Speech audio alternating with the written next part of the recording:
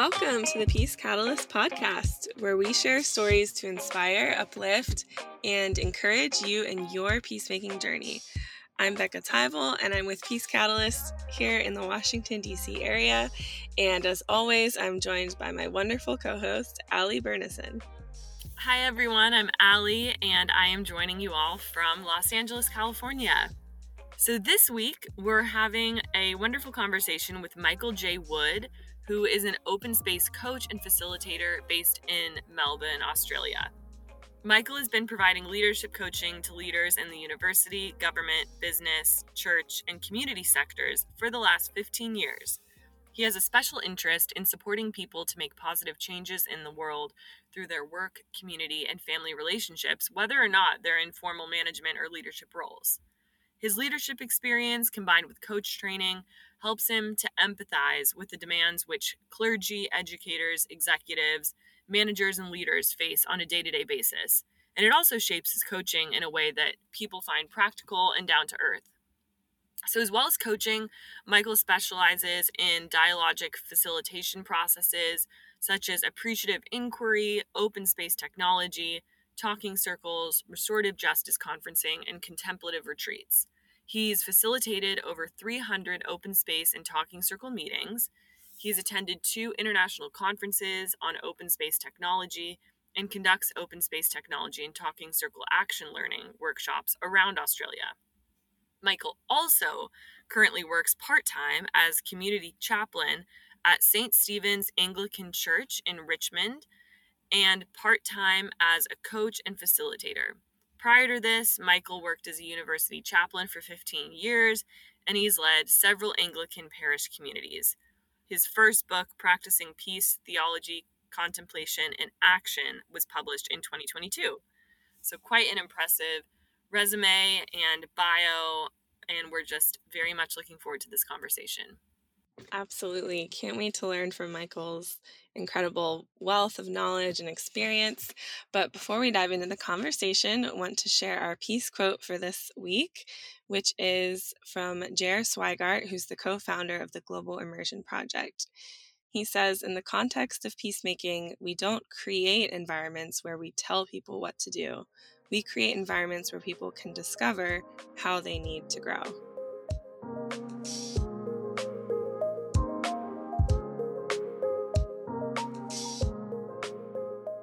All right. Thank you, Michael, so much for being here. To get us started, would you mind sharing a little bit about yourself and your journey of getting to where you find yourself today as a peace builder, as an author, as an open space coach and facilitator over there in Melbourne, Australia?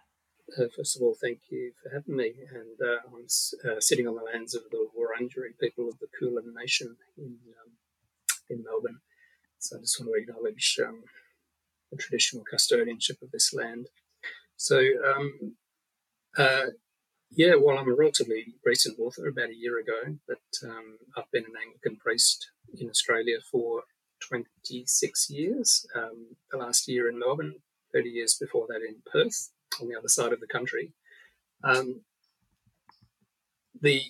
My journey into this work has kind of been through a series of interweaving reflections, I suppose, over many years, which is reflected in the title of the book, actually, which I call Practicing Peace, Theology, Contemplation, and Action. So those 3 areas represent kind of 3 areas that I've been reflecting on for a long time. I remember back as a theological student, way back in my late 20s, really grappling with the amount of war and violence and terror that existed in the Bible, and trying to wrestle with that, and finding as I was reading around that there didn't seem to be a lot of good explanation about how to deal with that, or if it was fairly unsatisfying to me.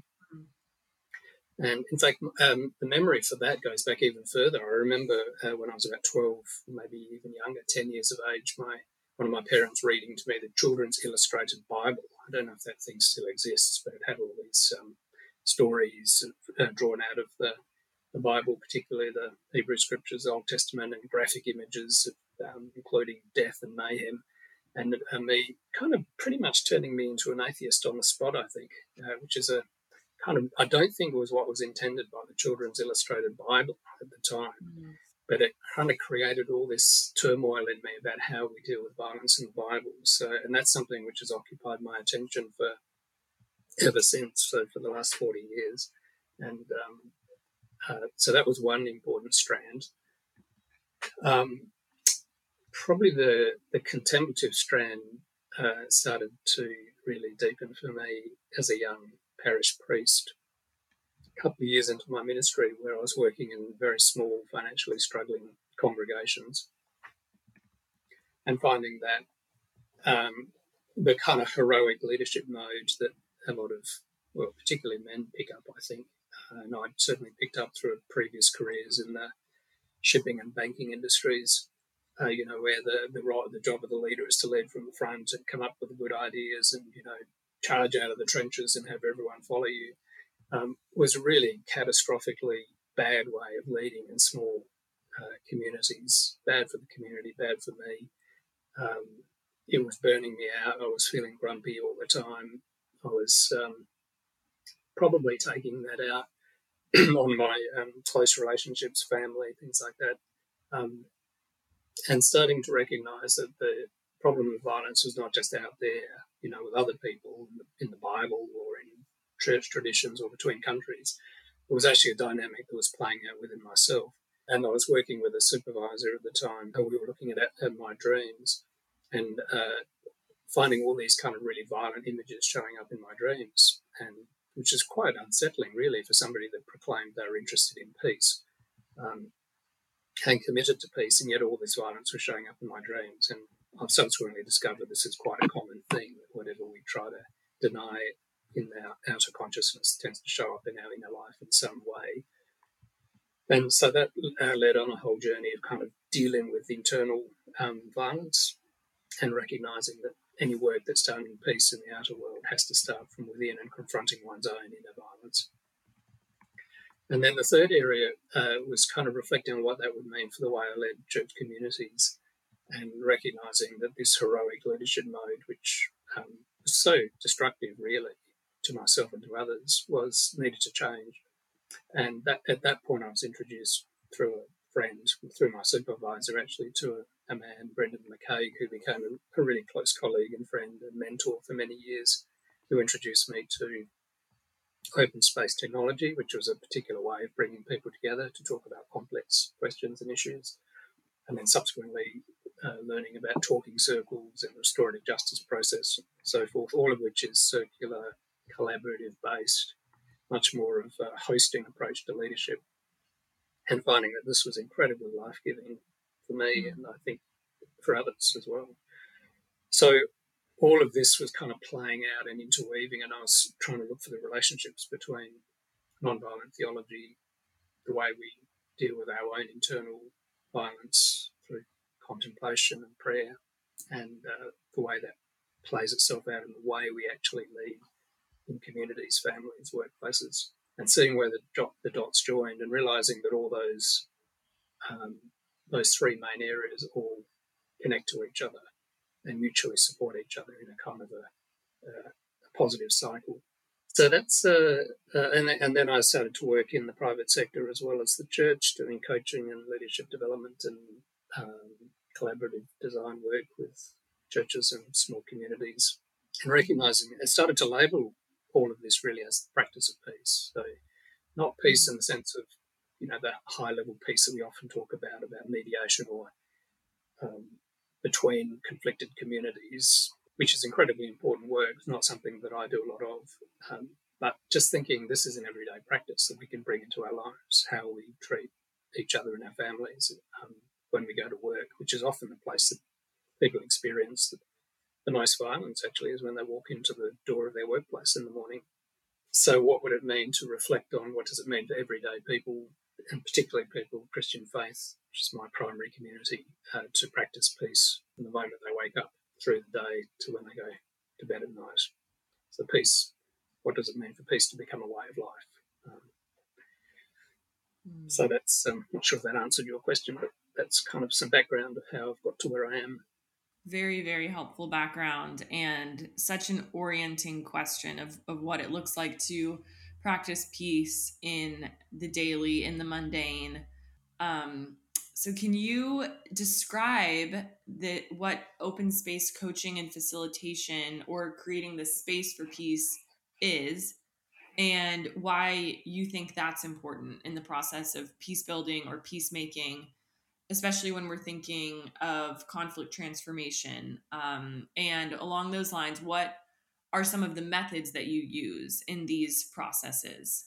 Yeah, so the title of the book, Practicing Peace, was a nod to a book by a similar title by a guy called Harrison Owen, one of his first books called The Practice of Peace.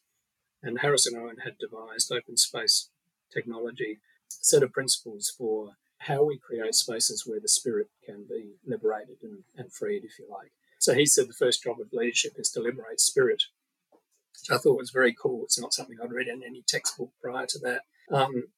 And he had a little saying, which I've heard a number of times and actually became the epigraph for the book, which was, wherever space is opened, peace breaks out.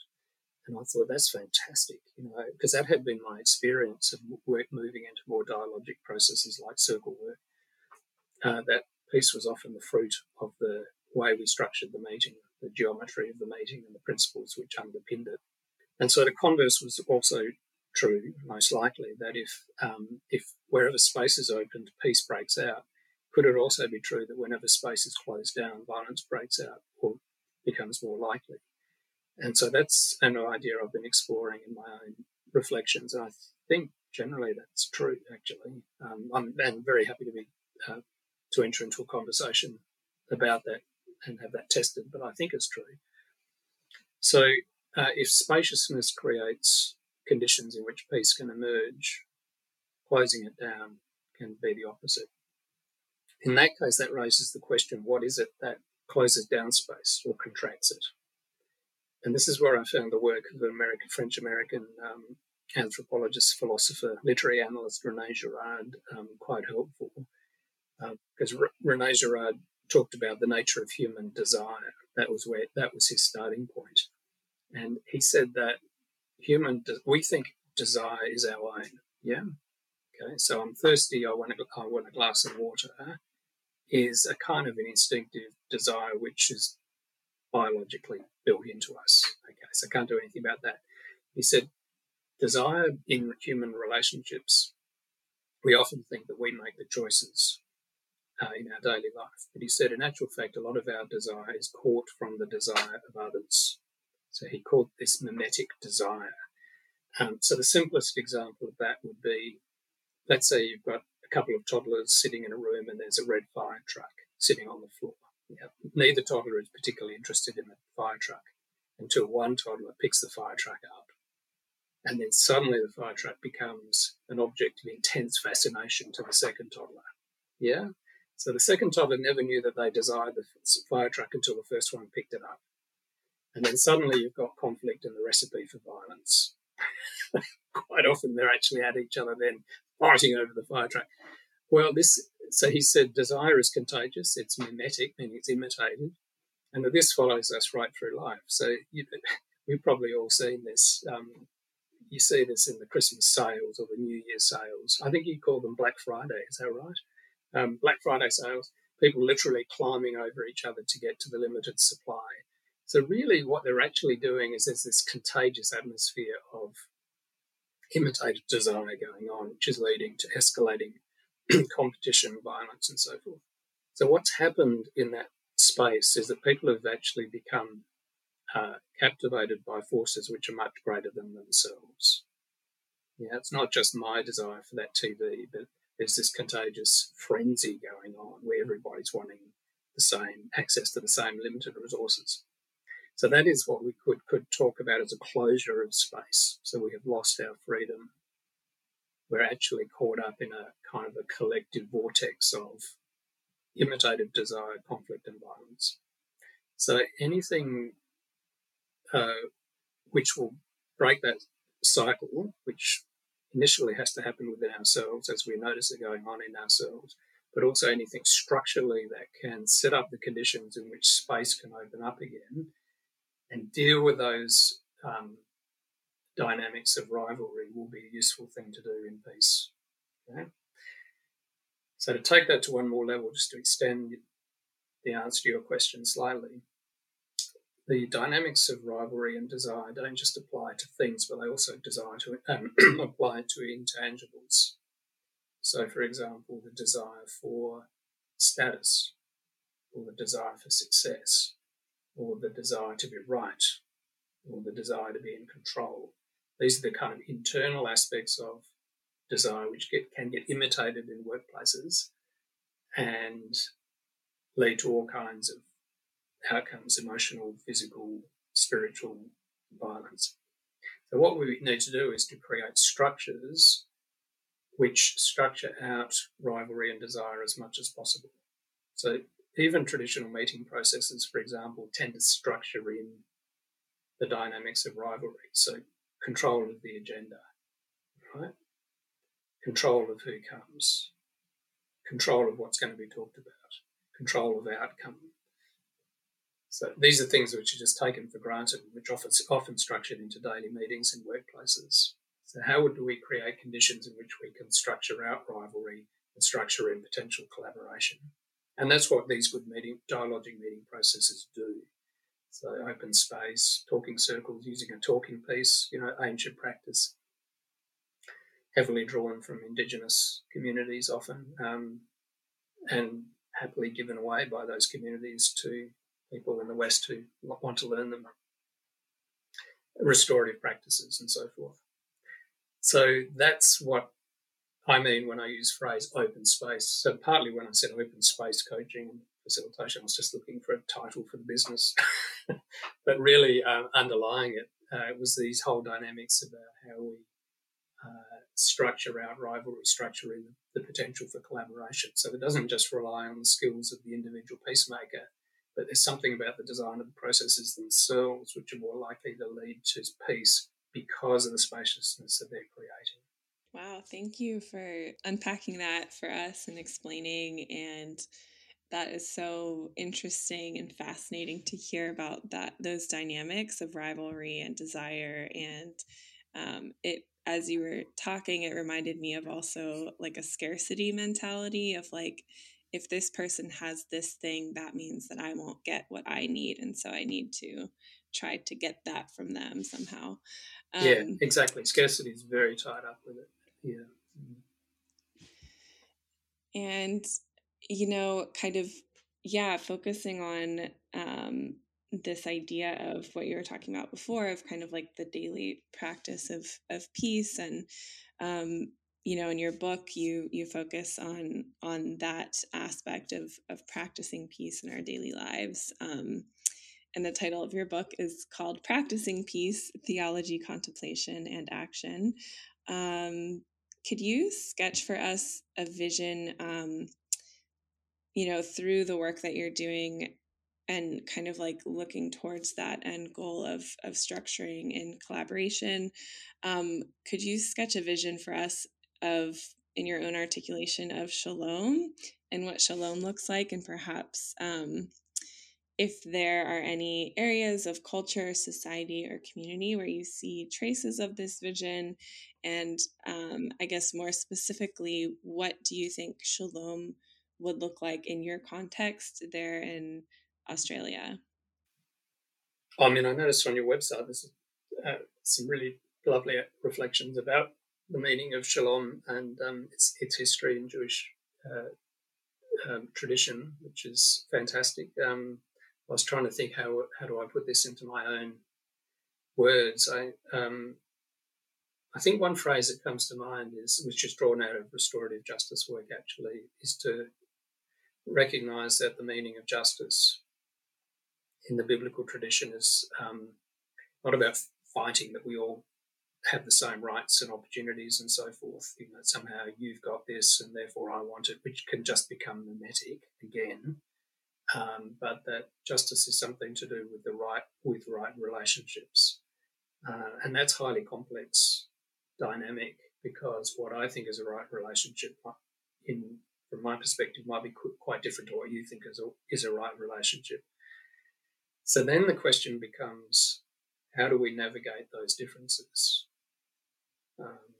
As human beings, largely navigate our humanity through language, through conversation, It could also be done in non-verbal ways for people, so forth through the body. But for most of us, we navigate our relationships through the power of language and conversation. So I'm wondering, as I reflect on this more, whether the state of shalom, at least in part, has something to do with the way we engage in conversation.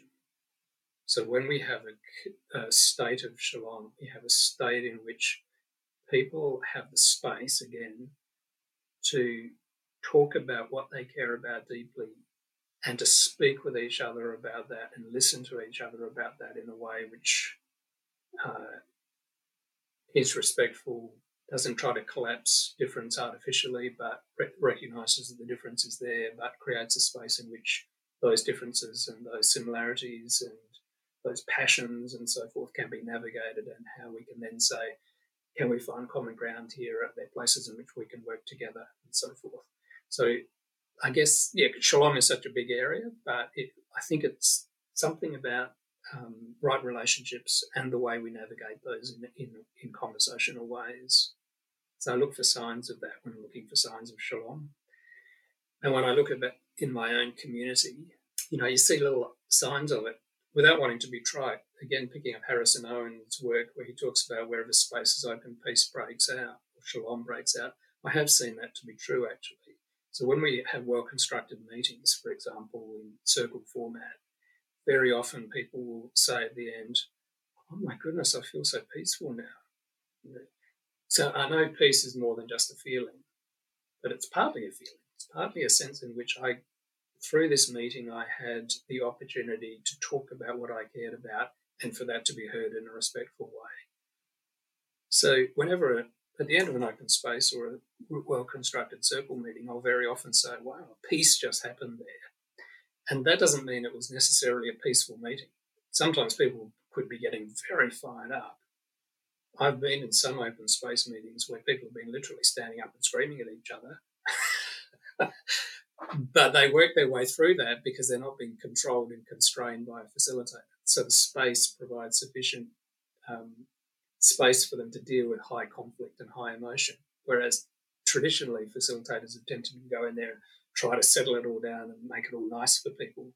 But if you give people sufficient space, they can actually deal with quite highly charged emotions and still come through it at the other end, giving each other hugs and pats on the back, which is quite an extraordinary thing to witness. So I think, as you said somewhere on the website, your website actually, peace is not the absence of conflict or high emotion, but peace is actually something about the conditions in which we can navigate high emotion and extreme difference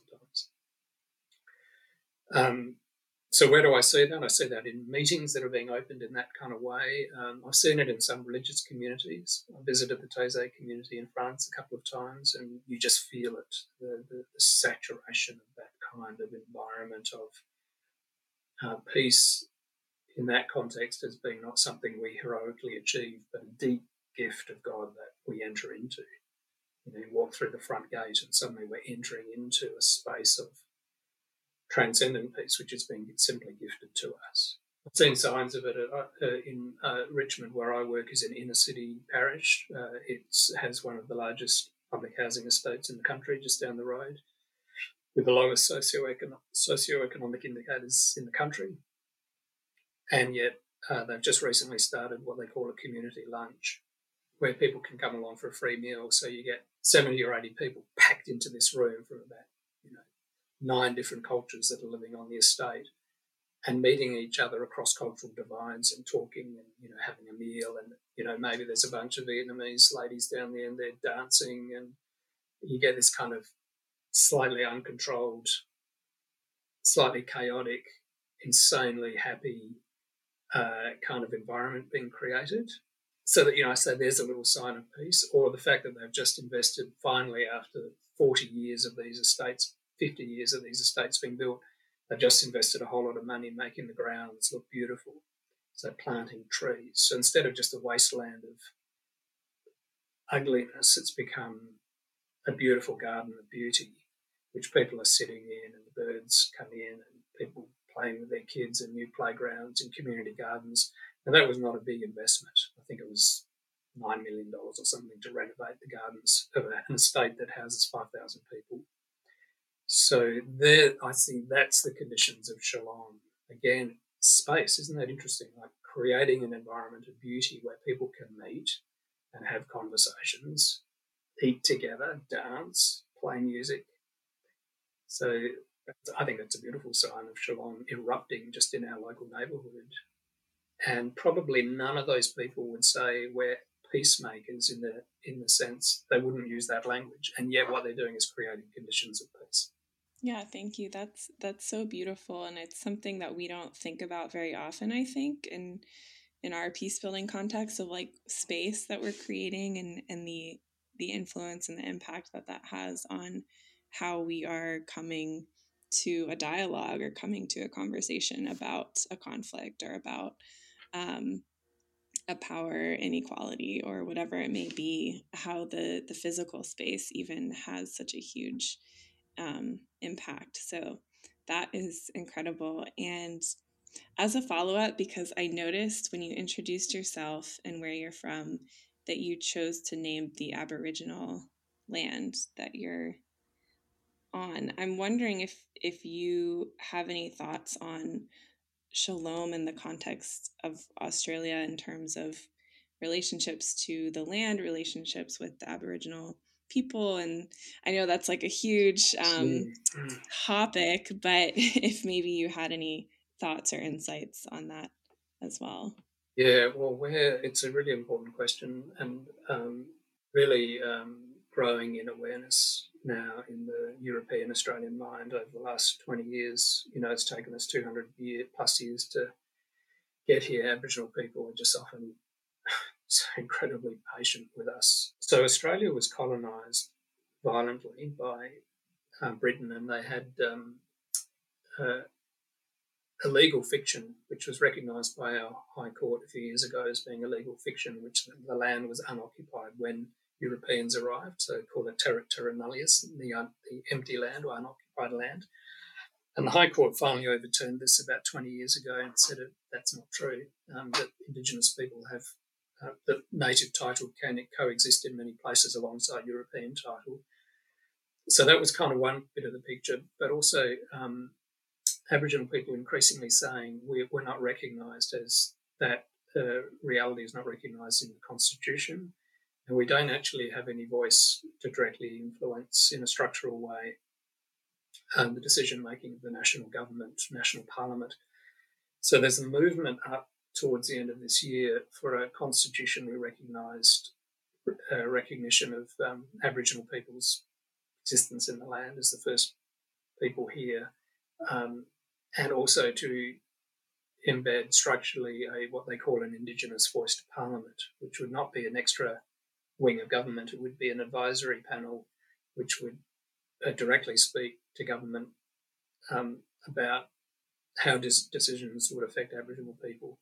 This is a huge thing. It's already starting to become quite divisive because certain elements of the community are becoming uptight about it and saying, I won't go into it. It's a huge topic. But I think we're recognising that we can't avoid our violent history, that it may not have been me, that it may have been my grandparents or great-grandparents or whatever who were involved in this, and that somehow we need to collectively say what happened there was wrong.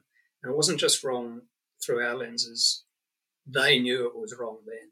And so there's been some good historical analysis going on to say that even in the context of the time, land theft was under international law, was completely illegal in the way it was occurring, but they just chose to bury it. And then there's a whole range of other just traumas that have occurred as well, separation of Aboriginal children from their families, institutional abuse, all kinds of things. So, we've got this legacy that we can either bury, which is what some of us want to do, let's not look at that, or we can, in the interest of right relationships, the heart of justice, is to listen to the voice and say, let's have a conversation about this. So then it becomes a question of how we construct spaces in which conversation can occur. Truth and reconciliation committees, there's one set up in our state at the moment, which is the first in Australia, being run by the Victorian government, which enables people to come and tell their stories and so forth.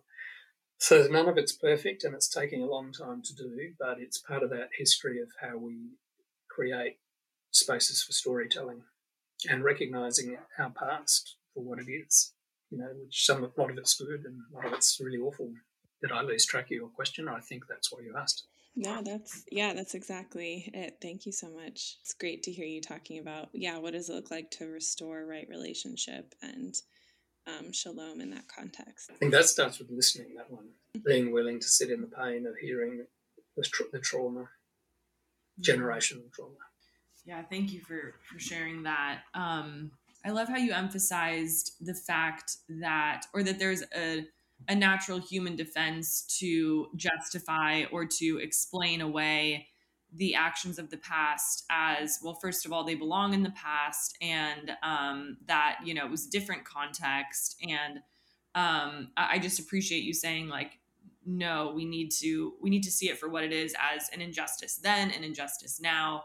And if we fail to remember it in that way, how can we fully reconcile? And so along those lines, I mean, I think it's easy for our theology to be shaped by, that self-protective, defensive mode. So many voices contribute to how we see God, how we see justice, like these huge concepts. So in your work with peace and nonviolence education, how do you invite people into theologies that's shaped by Christ, by who Christ is, and his practice of peace and of nonviolence? And what does that look like? Do you have any examples you can share of seeing the ends of this in people's lives and in communities? So the peace and nonviolence in education work we did was largely focused on a number of Christian school networks, Anglican, Catholic mainly, in several Australian states, where we worked with a group of educators who were really interested in the way we teach Jesus and nonviolence. And so it was starting within a Christian context. So not to say that the language can't be adapted out into any context, but for us, that's where, as you said, we were focusing on Jesus. And there, I think the really important starting point is to recognise that at its heart, from a Christian theological perspective, peace is not something in the end that we create. It's only a byproduct of a gift which is given to us, which is Christ is our peace. So Ephesians 2, Christ is our peace. Christ is the one that breaks down the dividing walls of hostility. So it's a grace that comes to us spiritually. I was always struck by that line as well in John's Gospel, where Jesus says, "My peace I leave with you, my peace I give to you. I give to you not as the world gives." Because in your website you talk about negative peace, which is the same idea as what I'm saying, which is that you can create peace of a kind. You can stop immediate conflict in all kinds of violent ways. The military creates peace for us. That's a narrative, but that's not the peace that Jesus is talking about. And we often confuse and conflate those two. So Jesus is himself or herself. God is our peace. That's the starting point. So in contemplative prayer, in our practice, for example, we're opening up space internally and externally to create the conditions in which God's peace can arrive as gift. So that's the primary idea, I guess, is to start there theologically and then to work everything out from that. So then to look at the way Jesus actually operates through the Gospels, for example. So the way we do that experientially is when we're working with people, we would sit in a circle. We have a very minimum number of PowerPoint slides because we don't want to be getting into the situation of, someone standing up in front talking at people. Not that there isn't a place for that sometimes, but in this work, not so much. So sitting in a circle and leading people into an experience of 4 major areas of exploration. So the personal story, who am I? What has shaped me in my life? What are the people, places and events which have shaped me into the person I am? We have a structure in which we believe that to really get into that level of Christ-like peace, you need to investigate kind of 4 broad areas. So one is, who am I? Secondly is understanding culture, the culture in which I am located. And so we work with Renee Girard's work and Walter Wink's work a bit on understanding how culture shapes us and therefore potentially leads to violence through mimetic desire and competition. Because if we don't recognise that that's happening, we'll get caught up in it. Recognising once we see that and we have an experiential sense of that, we also start to understand what the Bible means by sin. It's not just doing naughty things, slap on the wrist kind of things, but we're actually embedded in whole systems in which we're caught up, which result in us behaving in disrespectful, violent ways to each other. So understanding how culture operates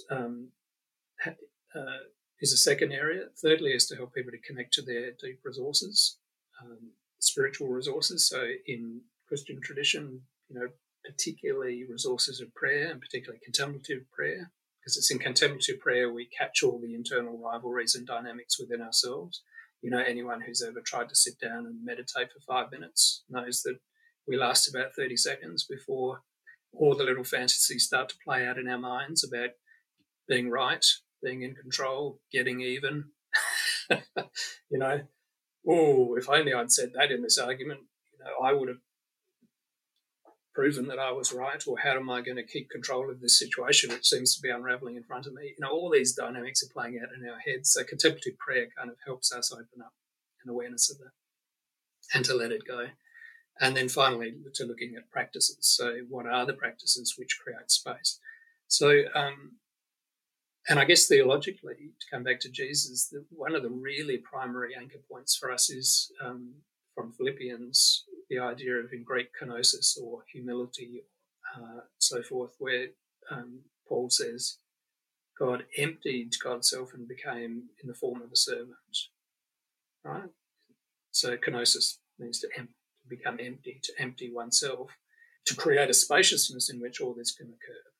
So kenosis is a primary anchor point for us in this work, which is space creation, space for to articulate my truth, space to hear your truth, space to enable a larger truth to emerge, which transcends both of us, which comes to us as gift, as divine gift. We can't control it, we can't predict it. It only occurs once we're into the dialogue. So that's kind of the way we've been approaching that work. And what the teachers are saying about that is that that's then playing out in their classroom. Yeah, so they recognise that as educators, the modelling starts with them. So one of the teachers said, oh my goodness, once I started to do this and teach this in my class, I realised I had to analyse my own behaviour. I can't just talk about this stuff with my students, teach it like a mathematics equation, because I'm involved in the process. I'm involved in the relationship with my students. And the way I talk to other staff, the way the school deals with conflict. So what they initially thought was just teaching peace studies suddenly becomes a much bigger question about the way we create environments within our school, cultures of peace, cultures of shalom. And that somehow the Jesus story in a Christian school is tied up with this. So, wow, who would have thought? We thought we sent all the kids off to chapel to do their, half an hour a week chapel service. So we did that peace thing over there in the chapel. But now we're realising this is actually potentially affecting the entire culture of the school. And generally at that point, things tend to shut down because it's too scary and it's too big. But then you get, the school principal who says, no, I'm actually going to stick in a little Catholic school in Adelaide, who says, this is important work. We can't teach peace in the classroom outside exploring the culture of an entire school. And you could expand that out to an entire organisation, or entire community, or an entire church. Wow. Yeah. Thank you for explaining that process more. And I think that's a really interesting point about how you can't just go into one classroom and try to bring that change necessarily, or that education, without looking at the larger structure and culture and system wherever that may be. So that's a really important reminder. We've already gleaned a lot from what you've been sharing. And I'm sure each of us who are listening have lessons that we've already pulled out from various things that you've shared already. But curious what you think could be a lesson for all of us, regardless of where we are and what our context is, for creating spaces to address intra and interpersonal conflicts or community conflicts. What's perhaps a takeaway lesson for those of us who aren't working full time in creating these spaces? How could we do that at an individual sort of everyday life type of level? Well, it's a good question, and on one level, I wouldn't presume to know at all for your context. And in fact, if I'm not sure how long we've got, I'd love to just reverse the direction of the conversation at this point and say, what do you reckon, based on what we've been talking about, and in your experience, what do you find is connecting with what I'm saying and how that might apply in your context?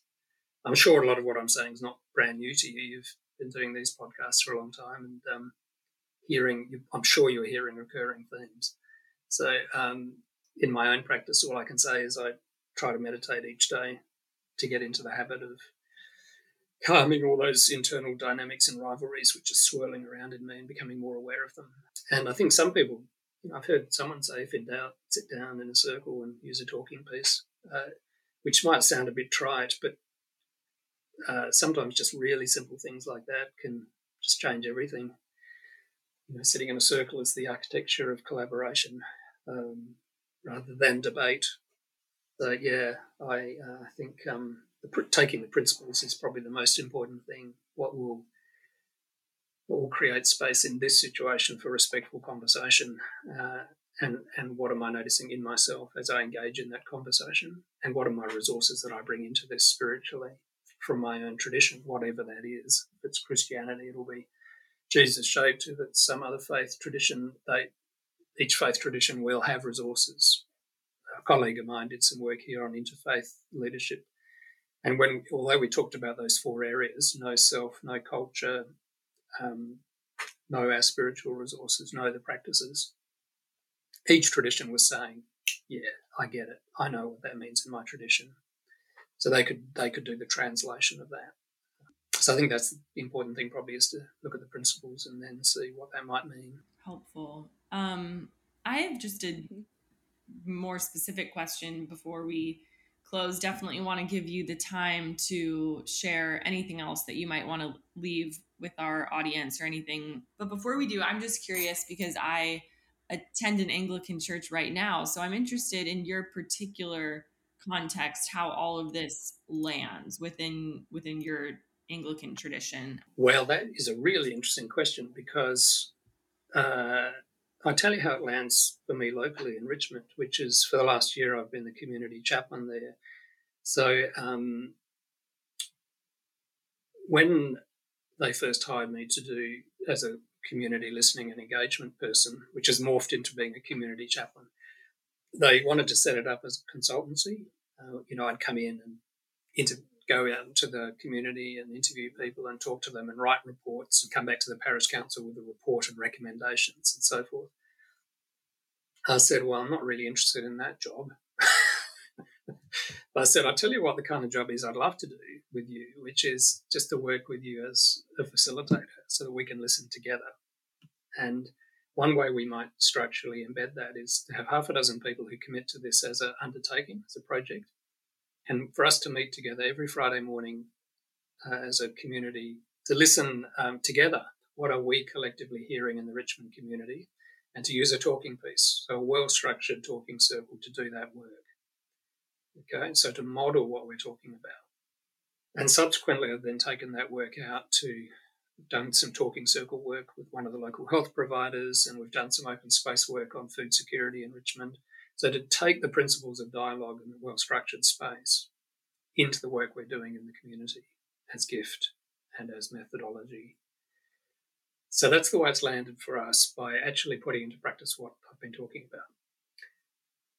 We've also, in a couple of places in the country, done some really intensive, over 10 years, regular, systematic work on teaching people how to use talking circles and open space, and now starting to move into restorative justice work. So a colleague of mine in a large cathedral in Australia now has thrown out strategic planning, which is often very front-driven, consultative in its design, into an open space collaborative design. So now he just has, once a year, he has an open space meeting, invites anyone who's interested to come.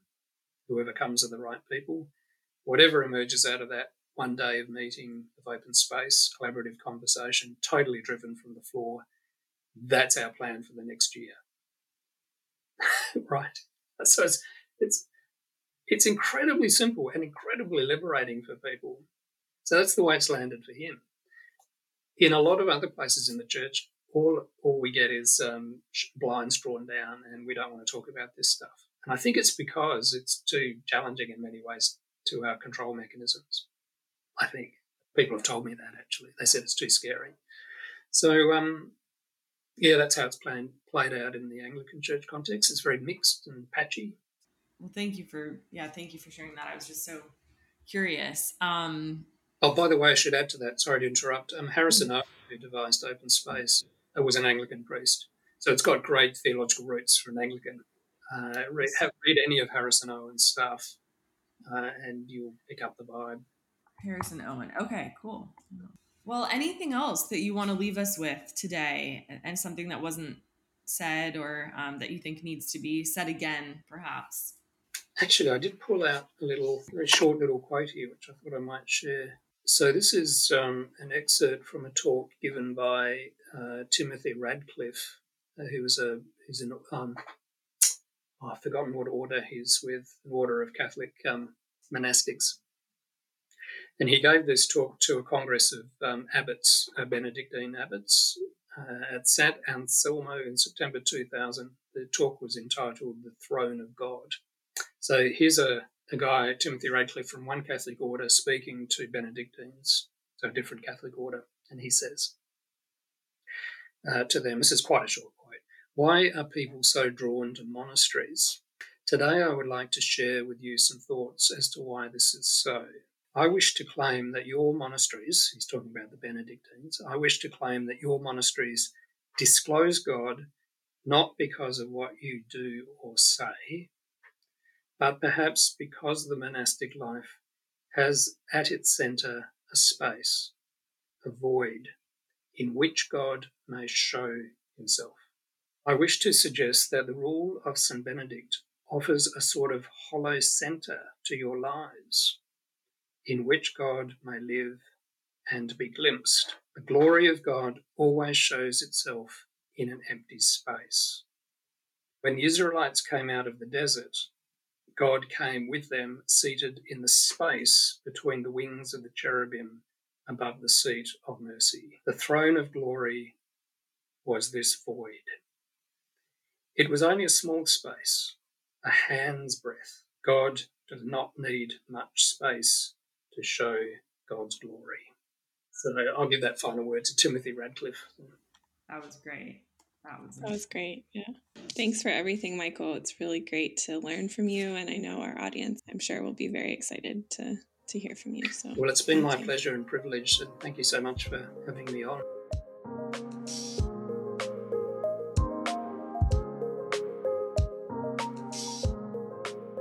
That was such a great conversation with Michael. Really love and appreciate his work and his passion for what he does, and understanding peacemaking in the context of physical space, which is really, really important, and I think something that we don't really hear about or talk about as much in the field. So really, really cool to learn from him.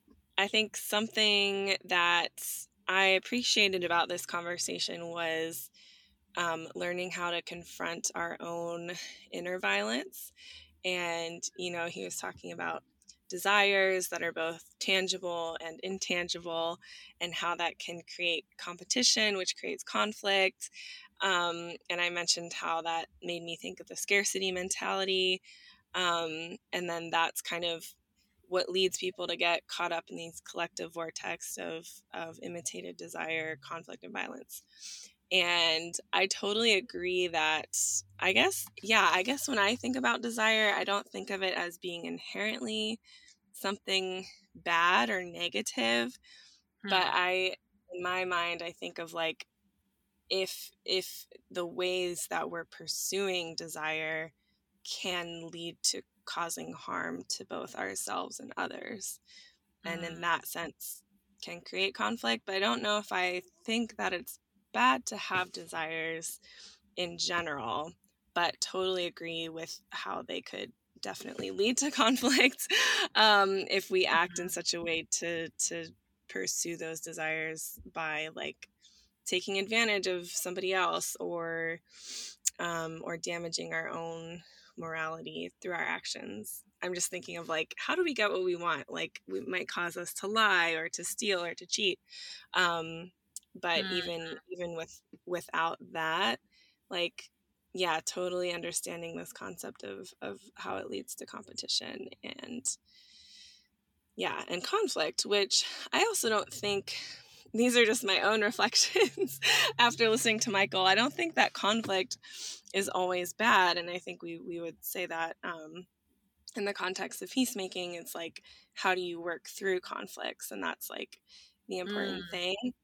But I feel like what I love about Michael's work is this idea of creating like physical spaces and structures that help people to work through their conflicts. And he was saying like, conflict is unavoidable because of our human nature. And so it's more about like, how do we work through them, and how do we create structures and spaces where folks can become more in touch with themselves, and then working through our own inner violence to become people of peace, that can become an outward expression where we can build peace with others too.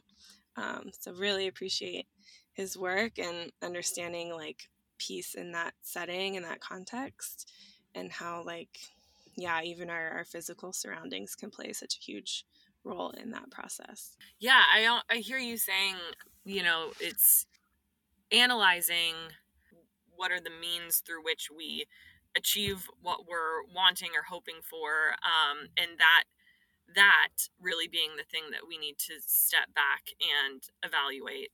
So just really appreciate your reflections.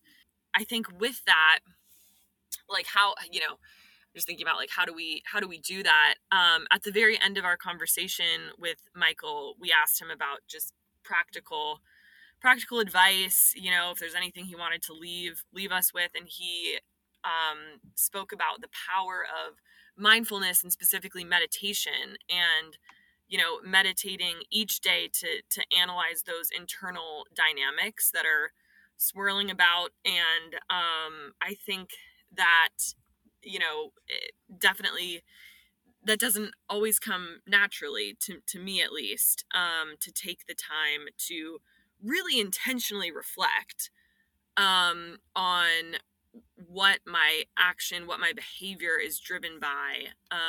And so just I appreciated that practical advice. Such a great point about those daily practices that we can all implement in our own lives. And I think it's true. Whenever I take time to slow down and meditate and reflect and give myself space to process all of the thoughts and feelings that are going through all of us each and every day, it really has such a huge impact on how I make decisions, on how I interact with other people, how I process my own like experiences throughout the day. And so, I think that was really, really helpful to get that kind of practical advice Right. for starting with ourselves. And then not doing that in isolation, or not doing that outside of community, because earlier in the conversation when we were asking him, what is shalom, he said, shalom, justice, has something to do with right relationships, Mm-hmm. and how we engage with others in conversation, and just relationship. And he said that, what is justice for me is maybe not justice for somebody else. And so I think just with that in mind, it's like any sort of self-reflection. I mean, it is valuable, and it certainly would be an asset to, you know, have just like a moment, a moment with yourself of quiet reflection. But I think there's something about allowing other voices to speak into that, to speak into, you know, whether what exactly I'm seeing as justice or shalom or injustice or a lack of shalom. Does that align with how others Hmm. perspectives? And sometimes maybe Mhm. not. But you know, Yeah. shalom might be enacted just in, you know, letting other people in, and giving others a voice into that. For sure. Yeah, that's so good. That's such a good reflection. Thank you, Allie, for sharing that, because I think, yeah, that kind of brings it all home with like, how does it connect with the collective journey towards shalom?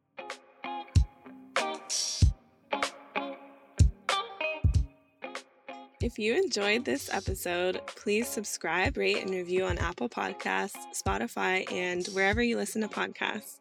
And for more info about Peace Catalyst and to help support our peace building work, please visit our website at peacecatalyst.org. Thanks, everyone. Bye.